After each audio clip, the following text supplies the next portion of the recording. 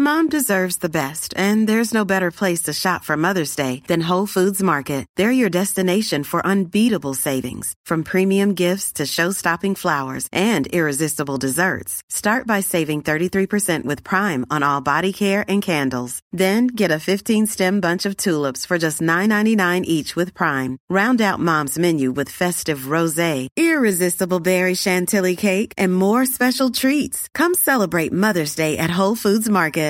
Flexibility is great. That's why there's yoga. Flexibility for your insurance coverage is great too. That's why there's United Healthcare Insurance Plans. Underwritten by Golden Rule Insurance Company, United Healthcare Insurance Plans offer flexible, budget-friendly coverage for medical, vision, dental, and more. One of these plans may be right for you if you're, say, between jobs, coming off your parents' plan, turning a side hustle into a full hustle, or even missed open enrollment. Want more flexibility? Find out more about United Healthcare Insurance Plans at uh1.com. Imagine the softest sheets you've ever felt. Now imagine them getting even softer over time. That's what you'll feel with Boll & Branch's organic cotton sheets. In a recent customer survey, 96% replied that Boll & Branch sheets get softer with every wash. Start getting your best night's sleep in these sheets that get softer and softer for years to come. Try their sheets with a 30-night guarantee. Plus, get 15% off your first order at bollandbranch.com. Code BUTTERY. Exclusions apply. See site for details. You are listening to Inside F1 with Joe Saywood on Missed Apex Podcast. We live F1.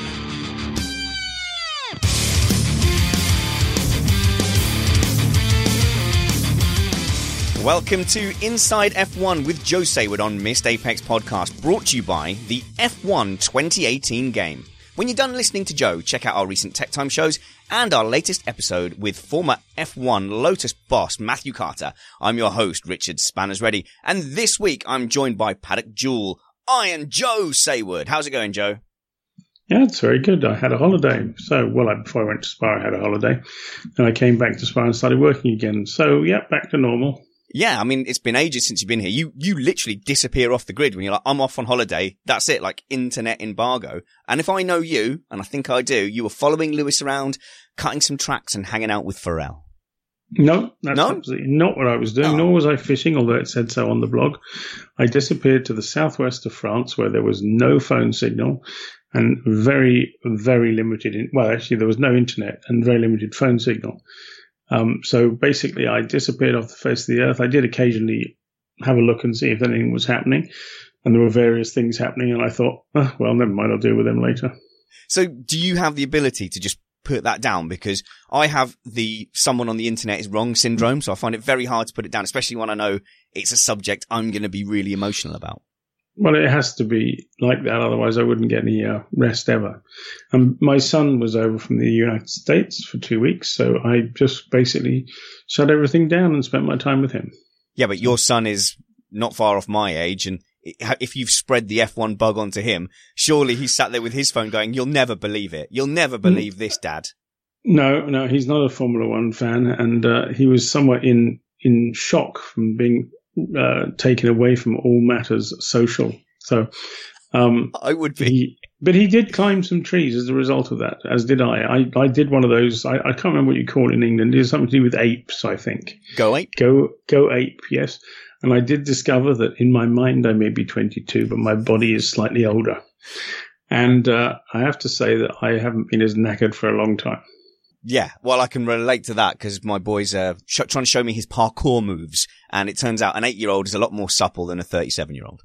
Yeah, that's possibly true, yes. Well, I've got to tell you that climbing trees is not a good thing for a 50-something-year-old. Well, you need to have some protection, Joe. Perhaps you could have surrounded yourself with a carbon fibre frame. Yeah, it probably would have made the climbing a bit more complicated.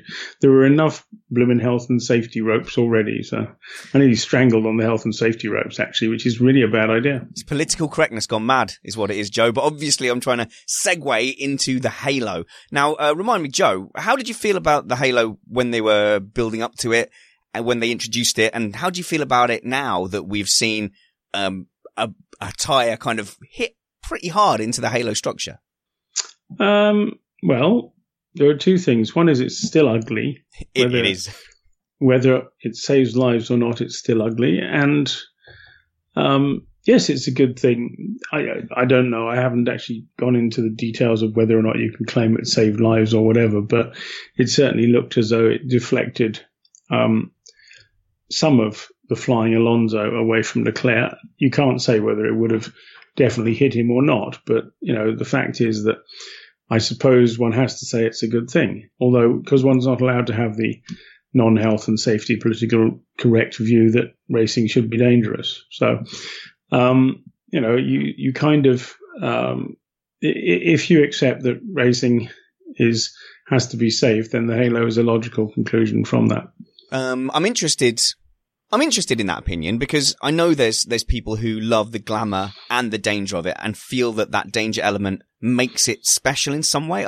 I'm personally not of that opinion, and you can be un-PC and unhealth and safety here. Let's just accept that opinion. Let's accept that for some people, the danger element makes it more enjoyable, makes it more special. It's human nature. But at what point would you have stopped that safety? Because, I mean, Sean Kelly. I don't know the answer to that. Sean Kelly posted a picture of the Sauber, the first Sauber car, and it's really stark. Like, you can still see the guy's shoulder and everything really exposed. Yeah. So it's interesting. If you feel that way, where would you have stopped it? I don't know the answer to that because it's not something I've had to have an impact on. All I know is that part of the value of the sport is it's a bit like chariot racing. If you have a roll cage on a chariot and safety belts, Ben-Hur wouldn't have been quite the same, would it? And that's true. There is an element of which there have to be heroes to make it valuable. And also, to be honest, why on earth are these guys being paid all this money if they're not taking risks? I mean, okay, maybe they are walking billboards. But, if you start to suggest to drivers that actually, you're not worth that money, because you're not actually taking any risks anymore, they might have a different view on it. It's a bit like virtual racing, If the normal racing drivers are paid that much, why aren't the virtual racers paid that much? They're just as skilled in that respect, aren't they? But there's no testicular action going on. In the future, there may well be racing series where you have someone in a sim with like haptic butt plates so you can feel the simulated road, but then put a real car responding to those units, so like a remote control race car. Yeah, but the only way he's going to hurt himself is if he falls out of his chair, isn't he? Yeah. So, I'm sorry, but simulated racing, unfortunately, will never, or should never in my book, earn the same money as real racing because they're taking no risks. Now, if we have a situation where there is no risk in Formula One, I think that the E folks are going to be paid the same as the normal ones. I have to stop this before it goes bing again for a second time.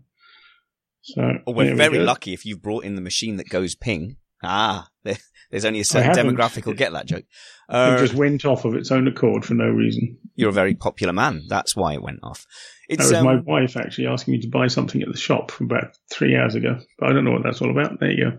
So I don't think that the Halo saved Leclerc's life on this occasion, and I'm pro Halo. I'd be pro a less ugly version of the Halo. Why you've got to have the stick right in the middle is beyond me. But on this occasion, the car landed clear of him. I think the thing that caused all the damage on the Halo fairing was actually the tyre swinging back, so it was a secondary hit. I would imagine that a tyre hitting you in the face without the Halo, but with your helmet on and going back into the structure, the helmet's probably going to do its job there. No, you can't even say that because, these things depends on all kinds of different things, the violence of the hit, the angle of the hit and all the rest of it. And if you remember, Henry Surtees was killed by a tyre hitting him on the head, and it didn't look like it was any particular violent blow. It was a glancing blow. But, you can't tell. And we need to leave it to the scientists who can model the whole thing and say, yes, it would have hit him. No, it wouldn't. We don't know.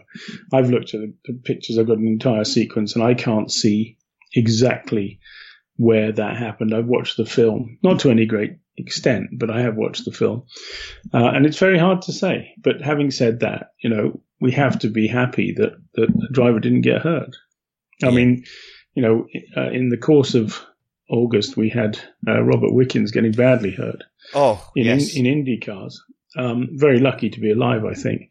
But one has to then, if we're going to take this health and safety to the extreme that people want, we have to say, well, what can you do about that? Because, he was launched into the fence over the wall. sort of went down the fence, wrapped round a pole, and just made a big mess of it all. So, I mean, this argument isn't going to go anywhere, is it? Because there's going to be further steps towards safety. It's hard to unfry the egg, isn't it? So it's only going to go one way.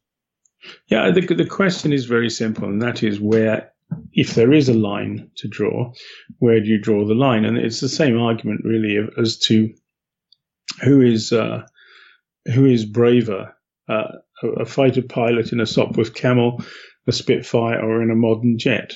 They have different skills, but they are all doing one thing, which is, in their case, they're going dogfighting, and in racing terms, they're going racing. So, what is deemed to be exciting and what is deemed to be dangerous? I don't know the answers to this, and thankfully I don't need to know the answers to this, but I do feel that there is a sense of which,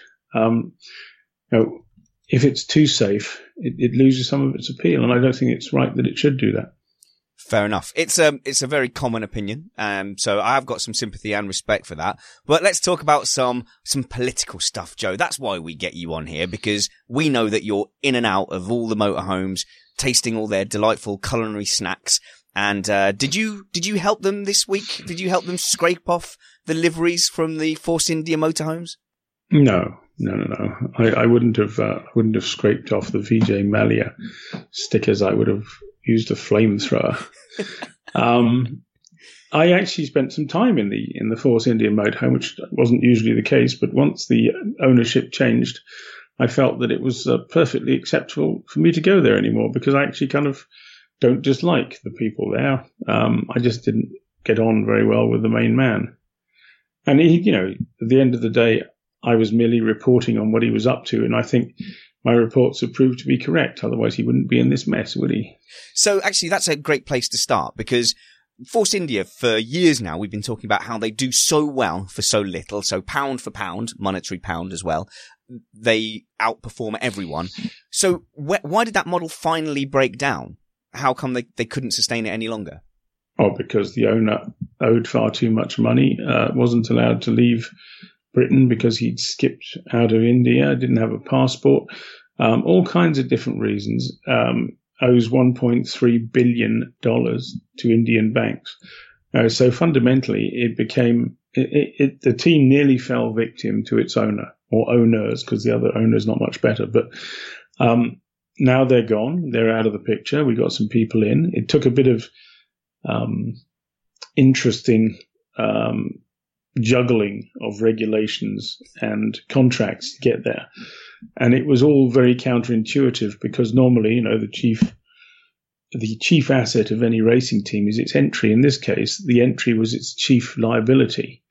And so they needed to get rid of the entry as was to avoid any interference from banks and all the rest of it. Not to mention a debt of $208 million that the holding company was claiming the team owed it. In other words, Vijay Mallya wanted some money put into a Luxembourg company, which is the holding company. And all of that didn't happen when they bought the assets and dumped the entry. Now, to do that normally wouldn't have been possible, but because you have to start from scratch. But after much discussion and jiggling of things, it happened, which is a triumph of common sense. Now, not everybody liked it, not everyone agreed with it, but nobody stood up and said, we're going to block this. And the only people who did try to cause trouble, I believe Williams complained a bit and got a payment to go away, I think. And the Haas team, who obviously started from scratch 3 years ago, felt somewhat aggrieved that Force India could start overnight earning money for next year. In both what you call the columns of the prize money, they will get money from both columns this year immediately. Right. They will, yes. And not surprisingly, Haas wasn't very happy about this, but as I understand it, the Formula One group said, well, each of our deals with the teams is a bilateral agreement. They're all different to one another. And it's different in your case, Haas, because Force India is not a new team. It's been around Formula One for 25 years and deserves to be treated with respect. And that is the justification for it. The House people weren't happy about it, but there's no argument against it. I can sympathise a little bit with the Haas, but I might have to clarify for those that are hard of thinking, such as myself. So it went into administration. They seem to have got all the benefits of just buying the assets of a team that's liquidating. Yeah. They've also got all the benefits of buying an existing going concern. I mean, that is a lot of goodwill going towards the new owners. Yes, it is. But then again, Formula One can't afford to lose another team. And that's part of it. And that's some of the teams felt a little pressurized because, if we try to stop this, we're the bad guy. Well, that's true. You are the bad guy if your actions are going to shut down a team. So, it's the first time I can remember where everyone has, to a lesser or greater extent, even if they had to be forced to do it, in some cases, work together for the good of the sport. And that must be a good thing. The problem is that the mentality still exists from the Bernie era. A lot of the team principals live in this era of Bernie Ecclestone. Everything was conflict. And what they don't understand, and some of them were complaining to me, they said Chase Carey doesn't know about, the rules. He doesn't understand the Concord Agreement, but he doesn't need to. So what, is Chase a little bit above all that then? Well, no, he's put in a whole structure of people who are experts in their different fields. And that is, when he's got a problem, he says to them, now, how do you fix this? He has created what you'd call a normal kind of corporate structure, as opposed to Bernie, which was all about micromanaging every single thing. Yes. So Bernie knew everything because he was involved in everything, but he didn't need to. What Chase did is just pass it on to the legal people, say, sort this out.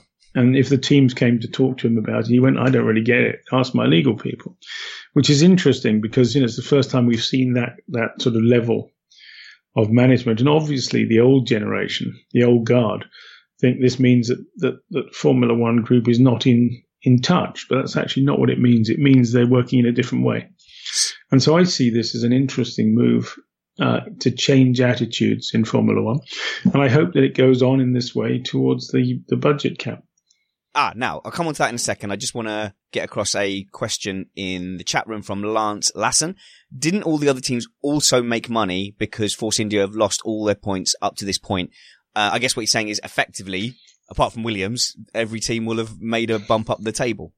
Well, up to a point that may be true, except that Force India had a lot of money up front. They got money in advances to keep them alive. I don't know how far those advances went, and I don't know how much of it has to be paid back, if any. But I doubt they'll get very much. If you take whatever they got and you divide it by 9, and presumably also some of the others got their shares too, I would think FOM would take a share and the FIA would probably take a share too. So you probably have to divide by 11. And if it was 33 million, that's only 3 million each, which is not much really, Yeah, not on the scale of things. Don Byrne is asking in the chat room there as well, how much of the old guard is actually left? Did Liberty come in and just, sweep out the management completely? Well, it's not so much the old, within the Formula One group. Yeah. There's a few left, but usually in specialist corners. So the chief legal officer and the chief financial officer are the same people as before. But a lot of other people have changed jobs. A lot of other people have got new jobs. And there's a pile of new people. I mean, there are so many new people, I don't know them all yet at all. I mean, there are some, actually I have no idea what half of them do, but there you are. Bernie Ecclestone was very much a one-man band. In the old days when those blokes would arrive with the cymbals on their head and the drums and the bagpipes and all the rest of it, that was Bernie doing all these things at the same time. Well, you don't need to do that. The one-man bands. Yeah, so you really are sensing then a change of philosophy because cost cap, we've been talking about cost caps since I've been following Formula One. With Chase Carey in, you wrote something in your most recent notebook about the teams or running the teams becoming profitable rather than just a way for backers to sink money in for the privilege of being involved in F1. Yeah, absolutely. If you have a budget cap and you have the money that's coming in at the moment, teams will make profits. If teams make profits, they have a value. You multiply the profit per year by 10, maybe more, and the team is suddenly worth a lot of money. So there's a reason that investors are coming in at this particular moment. That's hanging on for this budget cap. If we get that, it will be like a lot of sports franchises where suddenly it's very valuable. So imminent? Don't know. I mean, it could be, it may not be, it may be. Who knows? The thing has been skewed a little bit also by the fact that Sergio Marchionne died, and that meant that Ferrari's position has sort of gone back to zero because we don't really know. Apparently, Marchionne and Chase and co were getting on pretty well and walking towards getting a solution. And suddenly there's a new guy in who is a tobacco salesman, and nobody really knows where he's coming from. Nobody seems to have had much contact with him. I think that's changed a lot of stuff, but we need to see exactly what it changes. The one thing he has done so far was he had an analyst's chat, and he said that the targets for the company for 2022 were not necessarily very realistic, and the share price dropped 10% because he opened his gob. So, yes, there are things that possibly you don't want to do in your first few weeks in charge of Ferrari, and knocking 10% off the value of the company is one of them. So, chat room saying that Brawn was quoted in Autosport about a soft cost cap from 2019. Well, what is soft? What is hard? I mean, the fact is they might just sort of right now the cost cap only really reflects on 3 or 4 teams because the others are not making that much anyway. So, what is a soft cap? What is a hard cap? A soft cap just basically means, we advise that this is what might be a good idea to do that. And then we'll go hard in 2021. If that's what it takes, that's what it takes. The fact is it just needs to happen. I think a soft version of an agreement is keeping things pretty much as they were, because that makes complete sense. And a hard version is just wildly going into the future recklessly without agreeing anything in advance. If TV Where has have taught I heard me that before? Let's go back to Force India. When you walked in, you put your blowtorch to one side. The atmosphere significantly different, but no Bob Fernley. No, I was sad about Bob, and I actually sent him a message when I heard the news, and I said, Bob, it's been a pleasure dealing with you. You were always very straight with me, and I shall miss having those dealings. And he sent me a very nice reply saying, see you in Singapore, because he's going to be back again visiting. But it's a shame. He was a good guy, a racer to the core. And but we've got Otmar in charge of it now, and he's pretty much similar in fashion. And I've known Otmar for years and years and years, and he's a good man and he runs a good team. And I think that these things happen often when owners change, the team atmospheres change as well. For the better, do you think? Because obviously we're now talking about the new owners, the Stroll Consortium. Well, the Stroll Consortium, I think, really boils down to Lawrence Stroll and a bunch of people who are putting money in behind him. Now, has he just bought it as an investment in a private equity sense, or perhaps he's made his money over time by building up fashion labels? Maybe he can see this as a free way of building up another fashion label. I don't know. He's done Michael Kors and he's done Tommy Hilfiger, so maybe he's got plans to do another one, and it'll cost him appreciably less, because he owns a Formula One team which he can then sort of paint the name on the side of, Racing Point Fashion. Well, I was going to say, like Goat Racing, which I believe Goat to be some sort of fashion thing. I Googled fashion brands and I got Goat, which I was rather surprised by. So something to do with dresses, I think. I'll have to ask my 8-year-old. I think of Goat as greatest of all time. So maybe that's the clever I think play on Goat is a 4-legged thing that's rather smelly and eats everything. Goat Racing is probably a really bad name for a racing team, because you sort of think about smelly old animals sort of rushing down a track. Yeah, well, that's true. I mean, doesn't that describe most motorsport? Okay.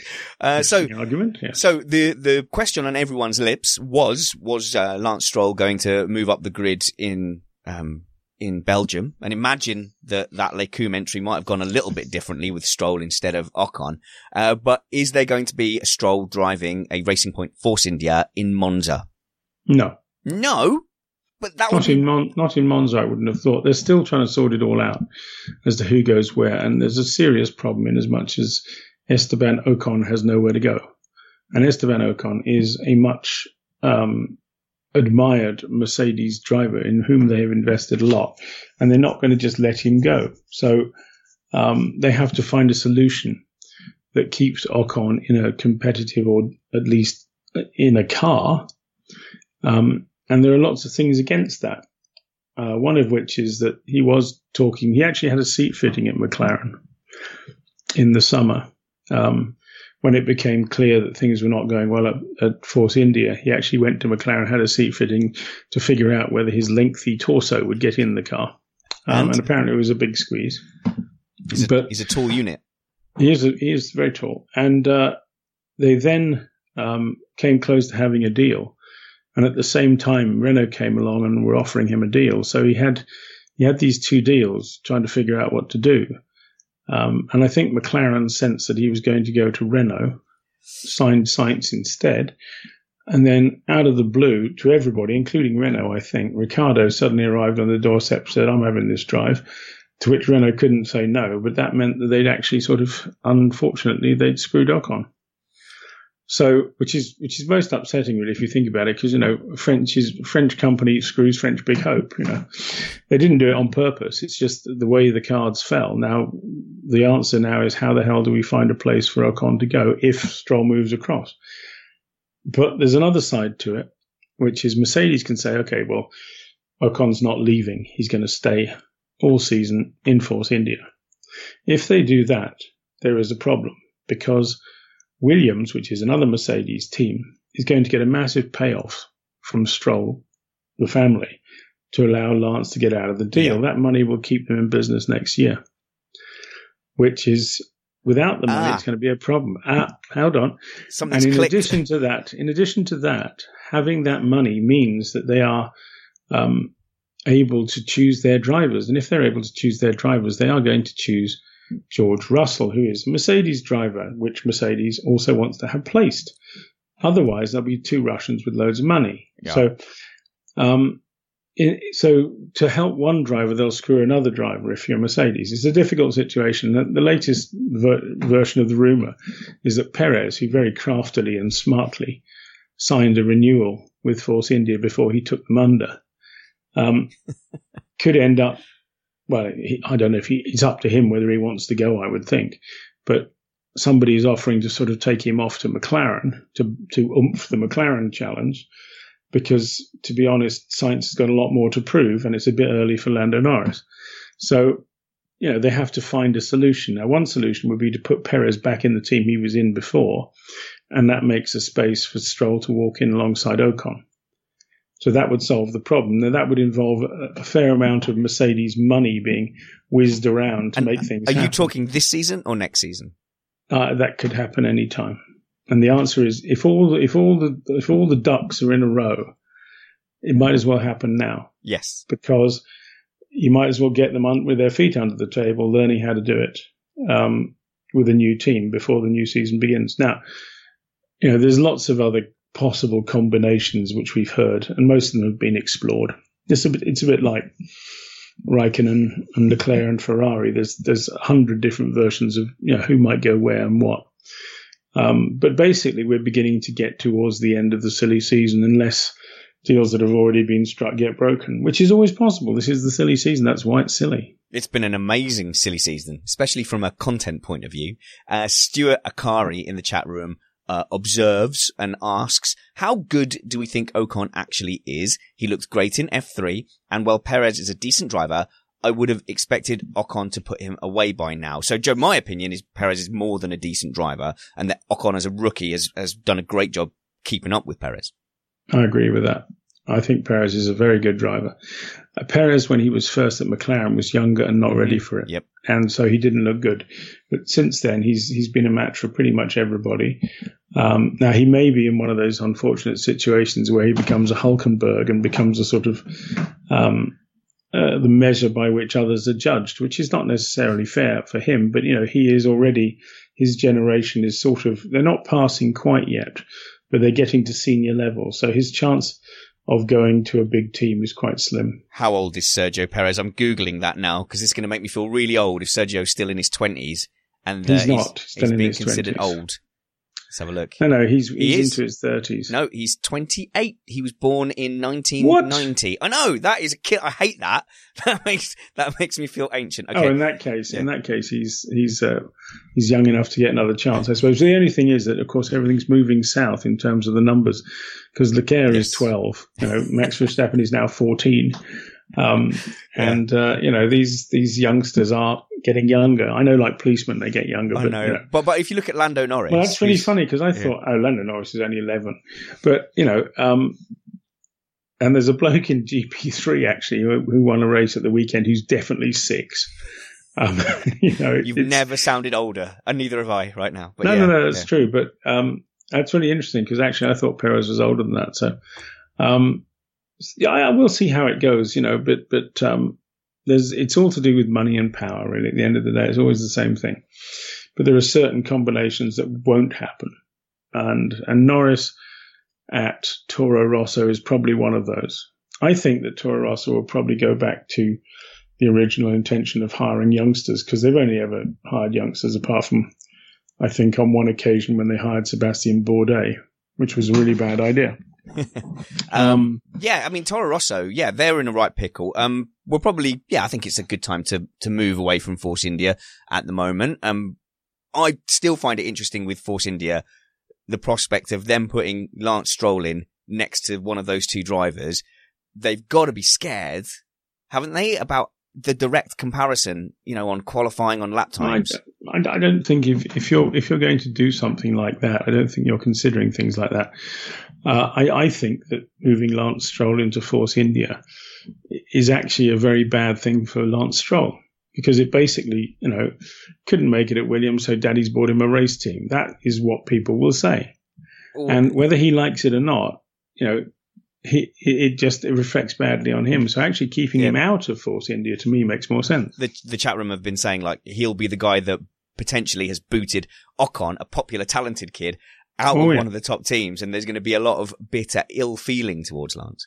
Well, I don't think there'd be bitter ill feeling, but they were Lewis Hamilton said the other day that Ocon should not be removed for money, and that's the kind of response you're going to get. That's something that Lawrence Stroll, Father Stroll, has to think about. But I think he's just, he's on his mission to do whatever he wants to do. And one of those things is to get his son into a more competitive car. But by getting his son into a more competitive car, his son is going to have to deliver. And thus far, Lance has not. I mean, he delivered a third place in a rather extraordinary Baku, which should not be knocked, because it's a good, third place is third place in a Grand Prix. So the guy's clearly got some talent, but has he got talent to be a top end of the grid? That's another argument. Is he in the league of Ocon? I don't think he is, but there's only one way to find out. Yeah, Lance Stroll is clearly, he's a race driver. No one's knocking that. We're talking about F1 here. We're talking about the pinnacle of open wheel racing. Top Gun, creme de la creme, blah, exactly. blah, blah. Yeah. Right, I got mocked a couple of shows ago for saying that Lawrence Stroll could probably buy Mercedes, and that means that Lance Stroll is eventually going to be the F1 world champion with a number 2 wingman. Well, you should be knocked for that, because it's a silly thing. Mercedes is worth rather a lot of money. However, Lawrence Stroll is a wealthy man, but like most wealthy men who embark on Formula One, he may find it rather more expensive than he thinks. But in a world of potential budget caps and so on, it might be a good move. So he's been around Formula One for nearly 30 years now, Lawrence. So maybe he's been waiting for Lance to develop, and hopefully, and waiting for teams to be logical, and hopefully for the Stroll family that won't take too much longer, and there's more potential left in young Lance. Hello, I'd like to interrupt this podcast to talk to you about our sponsor this week, which is the video game of F1 2018. You don't like the halo? We can get rid of that for you. In the video game, you can remove the halo and live life as an F1 superstar. Establish yourself as one of the most respected or the most notorious drivers on the circuit. Leverage your F1 expertise in contract negotiations with teams like McLaren and Mercedes. Engage the press in time-pressured interviews where every answer counts towards your reputation. Revamped visuals make this the most realistic-looking F1 game to date. Drive through dense fog, rain, and blazing heat. Hey, in the UK, you can do that all in one morning. Feel the raw energy of an F1 car with F1 2018's improved physics and feel that suspension go to work. Use that F1 know-how that you learned on Missed Apex podcast to decide how to utilize your car's power using in-depth ERS management. F1 2018 is available from August 24th. Go to formula1game.com or visit your local retailer to pick up a copy and make headlines today. FYI, I will be on Xbox One. My gamer tag is Spanners Ready on there. And Chris Rainbow Sparkles Stevens will be on PlayStation 4. Okay, back to the podcast.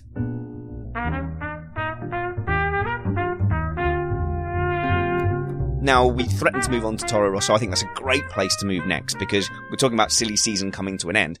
Effectively, both seats are free there. And this is fascinating because they have had a pretty good conveyor belt of drivers coming through. And I can't remember the last time Red Bull had a driver not from Toro Rosso. They didn't. Well, I think Webber would be the last one. Didn't they inherit Webber, though? They did inherit Webber. So it's a long time ago. The scheme has been largely successful. It's been brutal. It's been competitive. But they've now come to a point where I don't think they've got anyone ready to jump in. I don't think there's any appetite to keep Brendan Hartley and Gasly's off to Red Bull. So that's 2 seats at a not bad midfield team. Well, remember that Max Verstappen wasn't in the Red Bull program until he joined it. And that was because they offered him an instant ride in Formula One. So he was at a level by which they were willing to take him into their program, but he had to commit to the program for years ahead. Now, Lando Norris would be a good choice for them, but he's a McLaren driver, and I can't see him committing to Red Bull for a period of years when he's got the chance to move into a McLaren maybe a year from now. I mean, some people want to put him in McLaren straight away, which I think is possibly not a good idea. He seems to be every bit the good F2 driver, though. Is that not good enough? Yes, he does, but he's still making mistakes in F2. He's not winning the championship as yet because George is beating him at the moment, I think. Yep. And it's always good to give them a little bit more time to be tempered and trained before putting him into, well, you can argue that McLaren's no longer a top driver given its performance last weekend. Sorry, a top team, but it is nonetheless a big team. So I think there's an argument within McLaren about do we want to keep? We need somebody because if Sainz is the best thing we've got. Sorry, that chair noise is my fault because the video editor keeps telling Joe to sit up straight so that we can see his beautiful visage in the video. Yes, blah blah. Anyway, there's an argument that McLaren needs to have a stronger driver now that Alonso's gone. And that's a fair argument to some extent. But it might be too early for Lando, which is why Ocon was a good choice because he's just about ready to step into the big league. So, that's all things that are happening. But that in relation to Toro Rosso, you could put Ocon into Toro Rosso, but again, they don't want him. He's a Mercedes driver, so why would they take him? Because all they're going to do is train him up to be a weapon against them later on. Why would you can have Stoffel Van Dorn, but Stoffel, the support for Stoffel is probably at Sauber more than anywhere else. Because Fred Vassar's a big Stoffel Van Dorn fan, and Stoffel's not happy where he is, it's obvious. And, he needs to be allowed to flourish a bit more. And so we're looking at basically a Toro Rosso where, why would you go for the old blokes who've already been tried and failed? You wouldn't. So what do you do? And the answer is you go looking in the Formula 2 to find out who's available.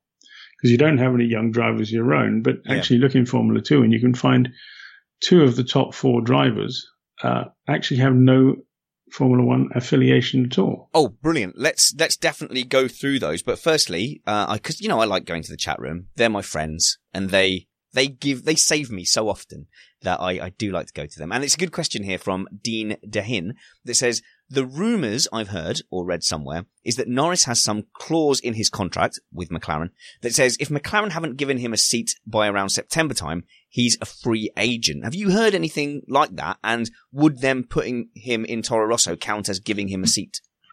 Well, why would they have agreed such a deal in the first place? He's not the next Messiah. He's just another young driver.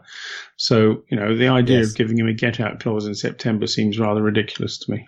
Okay, so let's go through these F2 drivers that you're talking about. One is an exciting prospect from a sort of international point of view is Albon, who drives under a Thai racing license, but is culturally British and mixed race.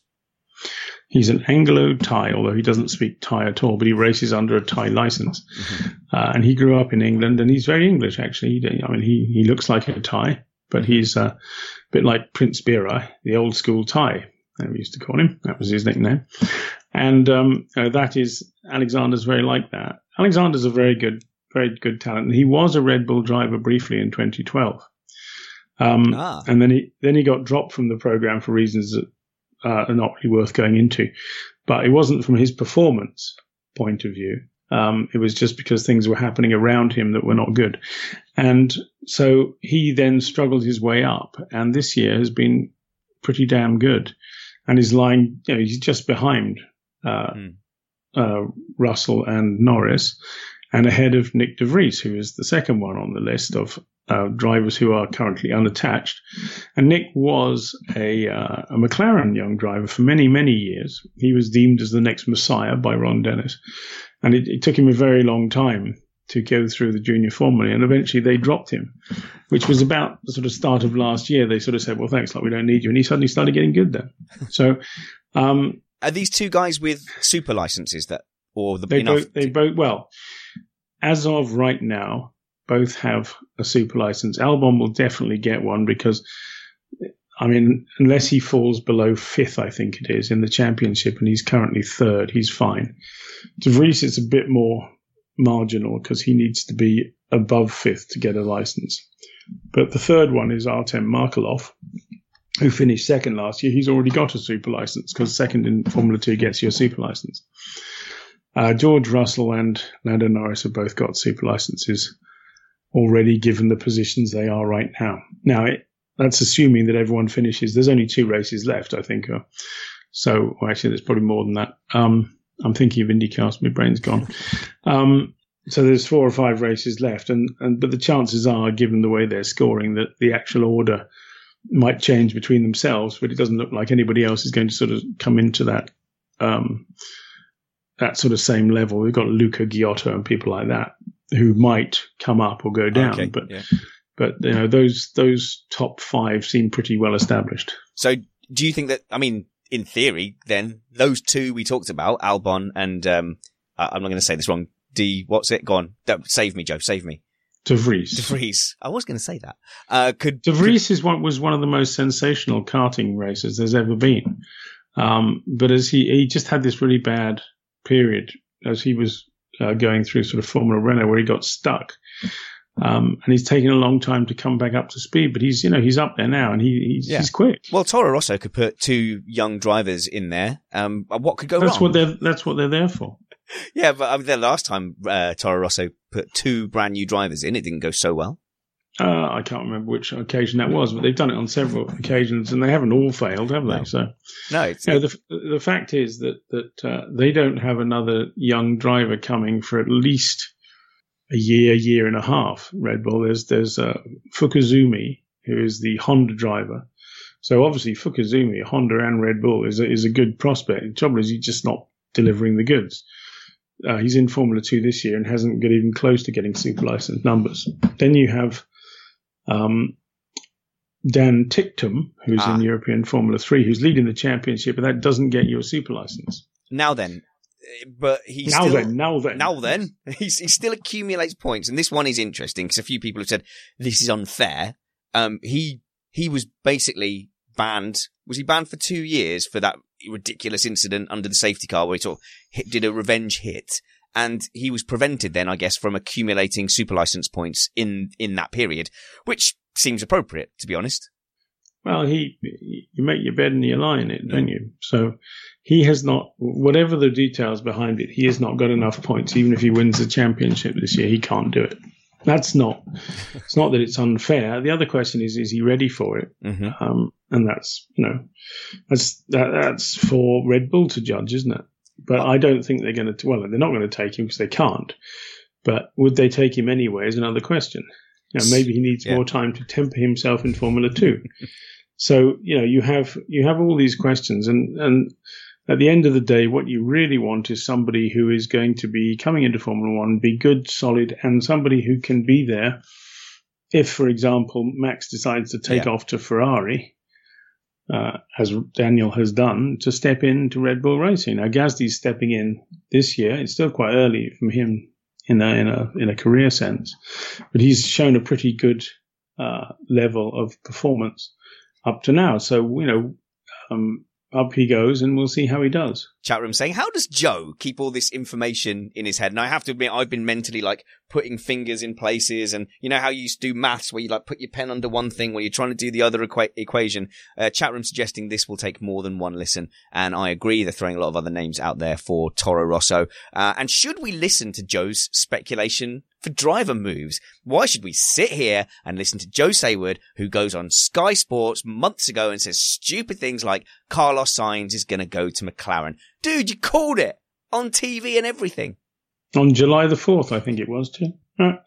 You got quite a lot of slack for that, so I'm really happy that's come off. Well, it's just, I think at the time they were just all so shocked that I'd come up with this thing that nobody had thought of, but it didn't come up. It wasn't an accident that I came up with it. I wasn't sort of plucking names out of the sky. I'd had a decent tip that was going to happen. So, to be fair, I wasn't entirely convinced, although I didn't know very much about the Ocon conversations that were going on. I thought he was going to go to Renault. There were so many of them. I'll tell you a story. I mean, in Spa, one of the first things I did was go and see Cyril Abiteboul at Renault. I said, well, you got us on that one. And then I sort of paused for a second and I said, and how surprised were you? And he went, yeah. And the fact is they'd made an offer to Daniel, but I don't think they thought he was going to get taken up. And so they were heavily into signing Ocon, which is why Ocon hadn't signed for McLaren. And, basically the dominoes were all set up and they just suddenly all fell in a different way. And it caught everybody out. And even Renault, I think, caught out. Because when they wanted to have Ocon because he's a Frenchman, talented, blah, blah, blah, blah, 2 years, and they'd done the deal. And they'd gone right up to board level at Mercedes and Renault, this whole conversation about can we lend you Ocon for a couple of years? Everything was done. And then suddenly it all sort of went all pear-shaped, I believe the term is. Yeah, fascinating. Well, I mean, there's been so much speculation about Ocon that I don't think anybody has sort of come up and said, this is definitely what's happening with Ocon. It's been one of the most complicated driver placements of a silly season that I can remember. A lot of people in this shuffle will be looking at Williams and the fact that they will have some money from Lance Stroll. If he moves in Monza or sometime this season, Williams have a reserve driver. And if they don't put that reserve driver in to complete the season, does it not make a mockery of what Robert Kubica has been doing all season? Well, what has Robert Kubica been doing all season? He's been being the reserve driver of Williams' racing team. Okay, is he the best possible choice? If you're putting Robert Kubica up against Esteban Ocon, who's a better choice? Well, I would argue Ocon because... Exactly. So if you have a contract, it's all very well saying there's a contract, but in Formula One, you can't always abide by the contracts because you have a better choice. So if Ocon comes up, and Kubica comes up against Ocon. And okay, maybe Kubica's got some money, but having Ocon will bring money from prize money that Kubica might not get, because Kubica, for all his ability, is a shadow of the guy he was before. Otherwise, he'd have been back in Formula One years ago. But is there a third choice? If you speak to Robert, I'm sure he will tell you that he is faster than Stroll and Sorokin. So would Ocon Kubica not be an option? Well, we don't know if he's faster than Stroll or Sorokin. He says he is. Yes, I know, but everybody, Maria Teresa de Filippi said she was fast as Fangio, but she wasn't, was she? It's just, that's racing drivers have an ability to think that they're greater than they are sometimes. But, the fact is it's up for the team to decide. And if they haven't got the money, they have to decide on making the team happen, saving the jobs. Now, if Mercedes and Williams, Mercedes want Williams to be more like a Haas to Ferrari situation. That's what they want, is it? Well, that seems to be the way it's going, because Williams can't really afford to do everything themselves, because they've done it and they got it all horribly wrong this year. It's been a disaster, the car, complete disaster. So if you can save money as much as possible, because they're going to get no prize money or no major prize money like they've had this year. They're losing Martini, they're losing Rexona, they're losing a lot of stuff. And the reason that they have Sirotkin in there is financial. The reason they have Kubica in there is primarily financial as well. So, and the reason they've got Stroll is obviously financial. So,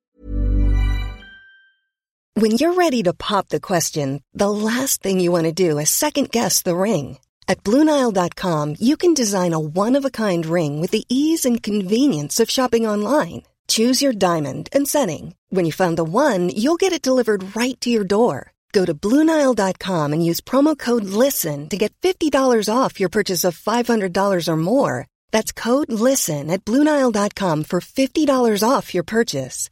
BlueNile.com, code LISTEN.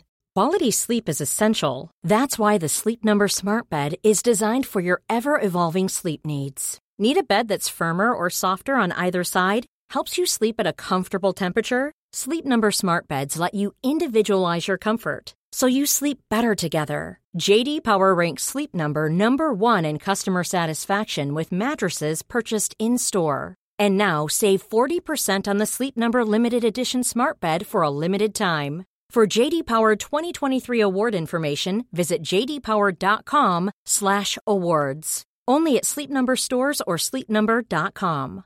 Hiring for your small business? If you're not looking for professionals on LinkedIn, you're looking in the wrong place. That's like looking for your car keys in a fish tank. LinkedIn helps you hire professionals you can't find anywhere else, even those who aren't actively searching for a new job but might be open to the perfect role. In a given month, over 70% of LinkedIn users don't even visit other leading job sites. So start looking in the right place. With LinkedIn, you can hire professionals like a professional. Post your free job on linkedin.com/people today.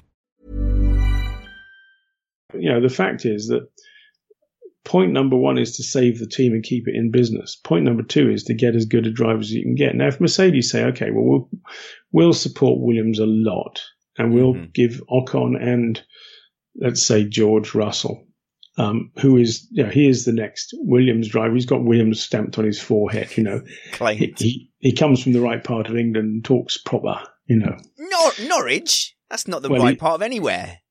Yes, but he's a good kind of character to have, because it's sort of, vaguely stiff upper lip English type, and Williams is very much into that sort of thing. So in the finest traditions of D Hill, I might have to take that back, as I regularly call into BBC Radio Norfolk to talk about George Russell's exploits and chances of getting into Formula One. I love our Norwich listeners. Hello to everyone in Norwich.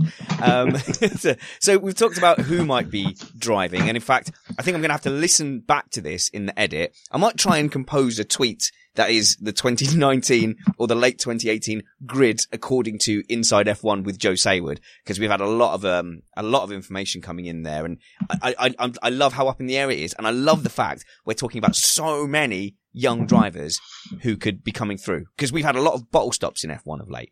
So we know, we still have them. Yeah. The fact of the matter is that when you have new guys coming in, you have to have old guys going out. Now we're losing Alonso.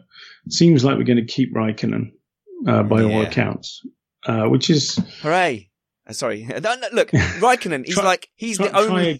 Try again with passion. He's the only F1 driver older than me now, and that just doesn't feel right. I can't imagine, at my age... Make the most of it, because he's not going to last much longer. So. Yeah, exactly. Anyway, I think it would be... put it this way. If you have Kimi Raikkonen there, you're not upsetting Sebastian, and, Leclerc can wait another year. To be fair, Kimi had a blinder in Spa all the way up to turn 1, but all through the weekend, he looked brilliant. That's often the case with Kimi, though, isn't it? He always seems to get it wrong in qualifying or in the race. But, Well, I don't think it was his fault this time. Before the Kimi Raikkonen fans get upset with me, it doesn't matter. Look at the only thing that matters is the points. You know as well as I do, that's what it boils down to. And Kimi's scoring of points has been less impressive than Sebastian Vettel, just as everybody else, Let the record show I made a token effort to defend Kimi Räikkönen. All right. So we talked about who's driving. I'm not attacking Kimi Räikkönen. I'm merely saying that this is a reality, whether you like it or not. No, that's the tagline of this episode. Joe Saywood attacks Kimi Räikkönen. Okay, well, what can you do? Yes, clickbait, Joe. It's marketing. I'm all over it. We talked about who's going to be driving in what. Let's talk about where we're going to be driving. I know you've been writing about a German Grand Prix. It's weird what's happened to the German fan base. I feel like Formula One needs a German Grand Prix. I mean, you've got to get some realism in here. Until the 1990s, the German racing drivers, there'd been a few Formula One drivers now and then, but none of them like the British. I mean, to say that they have the same racing culture since Schumacher, a lot has developed, but it's still their Formula One fan base is still very much working class, and not middle class German, because Sebastian Vettel hasn't really excited the German fans up to now. Now, what happened this year? Maybe it's because he's in a Ferrari, maybe because the ticket prices were cheaper. Who knows? But something filled that stadium up, and everyone went, maybe we should have a German Grand Prix after all. And Mercedes have been trying to support the German Grand Prix for a long time. Bernie Ecclestone wouldn't let them. He always wanted them to pay the signage around the circuit as opposed to just putting money into the promotion. And of course, the circuit signage money goes to him, not the promoter. So that was, the race didn't really happen as a result of that. But if they can make it happen, that's good. We need to have a German Grand Prix. But, there's a limit to the number of races you can have. What that limit is, we're still discussing. Ronald D. Regiment, or Regd, in the chat room is basically bringing up the prospect of Mick Schumacher. Does that help? Does that help bring up the German fan base? Well, there's David Schumacher as well. You probably haven't heard of him yet. Nope. But David Schumacher is Ralph's son, who seems to be a bit better than Mick is. But at the end of the day, they will get weeded out. It's all very well having a name and money, but that won't make it the top end of Formula One. Good. Right then, Joe, can I briefly ask about Haas before we go? Have we got time? Can we squeeze it in? Because what do you want to ask about Haas? I want to ask about Haas is because they keep surprising us periodically, and it looks like Romain Grosjean is on his way out. It looks like he's done enough to seal his exit out of Formula One. Then he pops up on a race weekend like this, performs very well. Kevin Magnussen, on the other hand, he's having a resurgence, yet seems very unpopular and unlikable. So, I mean, what's going on with them as a team, and what are they going to be doing with their drivers? Well, I don't think, fundamentally, I would say that Kevin is pretty consistent and pretty quick. Roman is often, occasionally quicker. The only thing is that Romain is far more up and down and inconsistent, and he generally still has crashes. So I think the speculation about Romain going is basically because they've, there's an awful lot of carbon fiber splinters that need to be picked up after Romain's had a weekend, a bad one. If you're faced with a choice between Romain Grosjean and Charles Leclerc, for example, who are you going to take? Well, yes, you've given me a very easy choice there, Joe. Well, that's the choice I think that maybe Haas will be making. And if you have that choice to make, you'd have to say that you'd be nuts not to go for Charles Leclerc. Fantastic. Joe, tell me about GP Magazine and tell me about the things people can do to purchase and get... GP Plus Magazine. You want me to get the name right as well, do you? As well as push for a plug. Actually, before we talk about that, I think we should talk about your blog as well, because it is one of the most readable blogs on the internet. In the age of quick fire news and people delivering content to contract, you have articles that are an actual good read, where you can sit down and you can have the scene set for you, a bit of context. When I sit down and read a Joe blog, it's the sort of thing where I go, I might even save that for when I've got 5 minutes to sit down and read it properly. And it's a very popular blog as well. I like to think so. I believe that people are capable of remembering more than 50 words. And I think that, maybe sometimes if you go to 2,500, it gets like hard work to read it, even for the younger generation, poor dears that they are. But, I think that if you want to understand the sport, you have to get the context. You have to understand what it's all about. And you can't do that in Twitter. And so I think there's a place for it. And so long as it's good content, good quality content, if people are jabbering on for 2,500 words with jibber jabber, why would you bother reading it? But, I like to think that it's good content. I don't know. It's up to you guys to judge. It definitely is. Very insightful. You definitely have a different angle to what a lot of people publish, because you are publishing things you think. I think a lot of the times people publish what they think will get clicks, will get read. I've certainly been in that position when we've tried to make our blog site work. You end up favoring the things that will get traffic because it's worthwhile. And like somebody for us did this great breakdown of the potential Formula 2 drivers that were going to come in, and it got like 100 views. Whereas we had another thing of why Alonso's a git, and we had things of why is Lewis Hamilton anything, and you suddenly get 3,000 or 4,000 views, and you go, well, it's really tempting just to focus on that content. Right. So let me get your opinion before we leave on the key topic, really. The biggest topic of the 2018 season is who's going to win it. So who's going to win the championships? I mean, Ferrari really have dropped the ball before the summer in many, many ways. Now they look frightening on the surface of it. There are some little factors that might mean that gap isn't as big as it appeared in Spa. But how do you see it going at the moment? How's the balance of power? Well, I'll go back 12 months. And Ferrari looked pretty damn strong going into Singapore, didn't they? Then they collided at the first corner, and then at the next race, Vettel blew up, and that was the end of that. So, Sebastian is still behind Lewis by quite a big chunk, and Lewis can afford to finish second to him a lot. Kimi Räikkönen's not really delivering second places in the way he should be, if he's got the same car as Vettel, which appears to be the case. So, his wingman, if you like, is not doing the wingman job. So we'll see. We don't know. Right now, I think you're right. Ferrari's got the power and they should win. But Lewis has snuck a few victories he shouldn't have had. And his pole position at Spa was genius. Yeah. Absolute genius. But, where's it going to go? He couldn't hold him back in Spa. He couldn't. Once the Vettel was ahead, there was no way he could get him. I think Monza will be the same, judging by what we've seen in the 4 days necessary. And Lewis keeps banging on about we need some more from the team, and that's true. They need some more grunt. Now, they have to figure out how Ferrari have got it, the grunt they have. And if they can do that, well, the fight is still on. Next question, Joe. How have Ferrari got the grunt they have? Do they have a third battery installed? I have no idea. All I know is that it's, as of now, they have some trick solution that doesn't mean that they're cheating. Even if you're on Fleet Street, you have to be pretty basic to keep banging on about the fact that trick in that sense means cheating.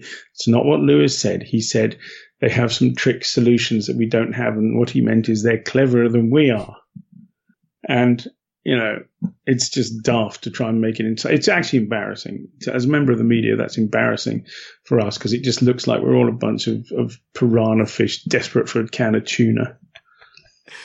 So you don't know why Ferrari are faster? Well, if I did, I'd be worth a lot of money to Brixworth, wouldn't I? But you called Sainz. Come on. Surely you know this. I think what Ferrari need is, do you remember in is it the Chinese Olympics where they put stuff in the clouds? They dropped stuff into the clouds to make sure it didn't rain during the Olympic Games. I think that's what Ferrari needs, because the second there's any moisture, Sebastian Vettel melts away and Lewis comes to the forefront. So it could really come down to what weather conditions we get. It's going to be really track dependent. I mean, Singapore, might some of that advantage slip away?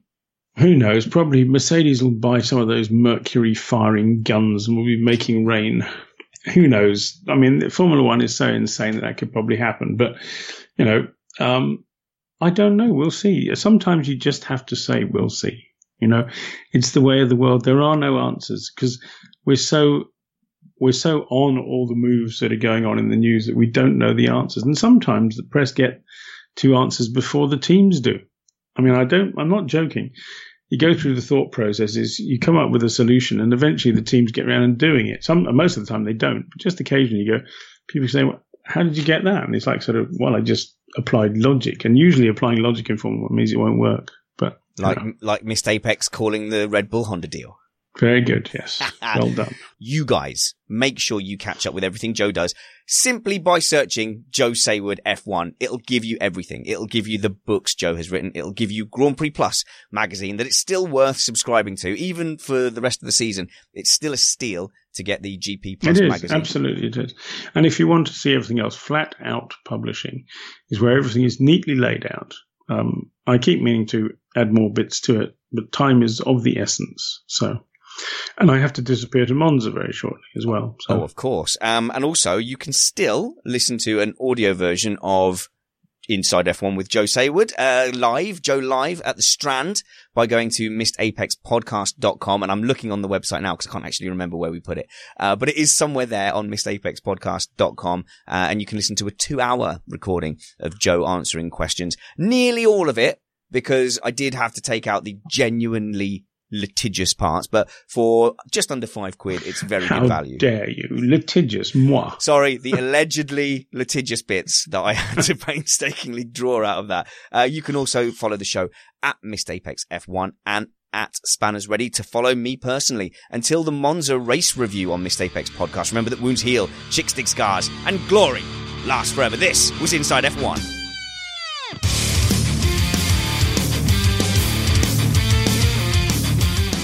Do you know what? There's no allegedly about it, Joe. Though the point is, though, if you're there in person, you get the full Joe Sayward, and that's worth every penny. Yeah.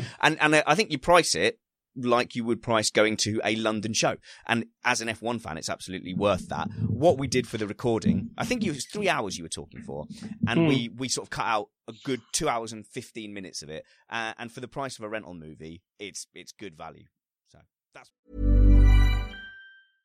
Imagine the softest sheets you've ever felt. Now imagine them getting even softer over time. That's what you'll feel with Boll & Branch's organic cotton sheets. In a recent customer survey, 96% replied that Boll & Branch sheets get softer with every wash. Start getting your best night's sleep in these sheets that get softer and softer for years to come. Try their sheets with a 30-night guarantee. Plus, get 15% off your first order at bollandbranch.com. Code BUTTERY. Exclusions apply. See site for details. Hi, I'm Daniel, founder of Pretty Litter. Did you know cats tend to hide symptoms of sickness and pain? I learned this the hard way after losing my cat, Gingy. So I created Pretty Litter, a health monitoring litter that helps detect early signs of illness by changing colors, saving you money and potentially your cat's life. Pretty Litter is veterinarian developed, and it's the easiest way to keep tabs on your fur baby's health right at home. Go to prettylitter.com and use code ACAST for 20% off your first order and a free cat toy. Terms and conditions apply. See site for details.